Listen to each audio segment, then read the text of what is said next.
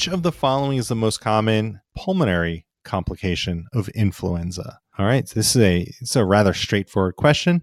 We need to know what is the most common pulmonary complication. And let's go through our answer choices. Answer choice A, empyema. Answer choice B, pneumonia secondary to superimposed bacterial infection.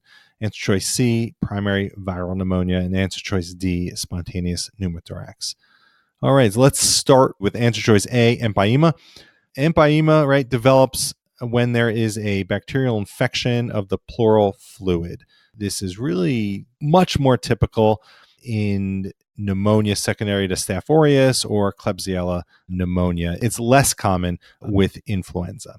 So let's cross out empyema. Now let's move to C, primary viral pneumonia. So this is certainly a less common complication. It is a possible complication, but this would be a co-infection of two viruses causing pneumonia at the same time. It is possible, but it is not going to be the most common pulmonary complication. And we're going to compare this to the correct answer in a minute and see why. And then we have answer choice D, spontaneous pneumothorax. So this certainly could occur with pneumonias. It's much more common with bacterial pneumonias. Classically, you could see this in PCP pneumonia as well, and it's really not a complication of influenza.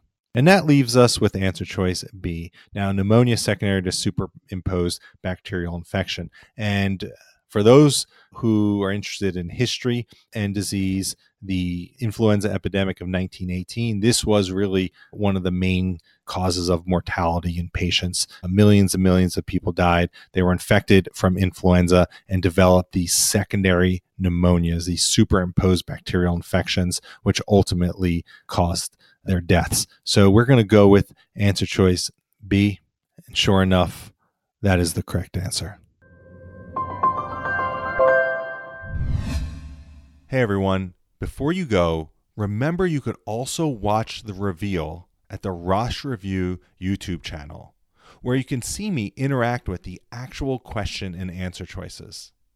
And if you are interested in your own QBank, whether you are an MD or DO, a PA, or an MP, simply go to the RoshReview.com website and sign up for a free trial.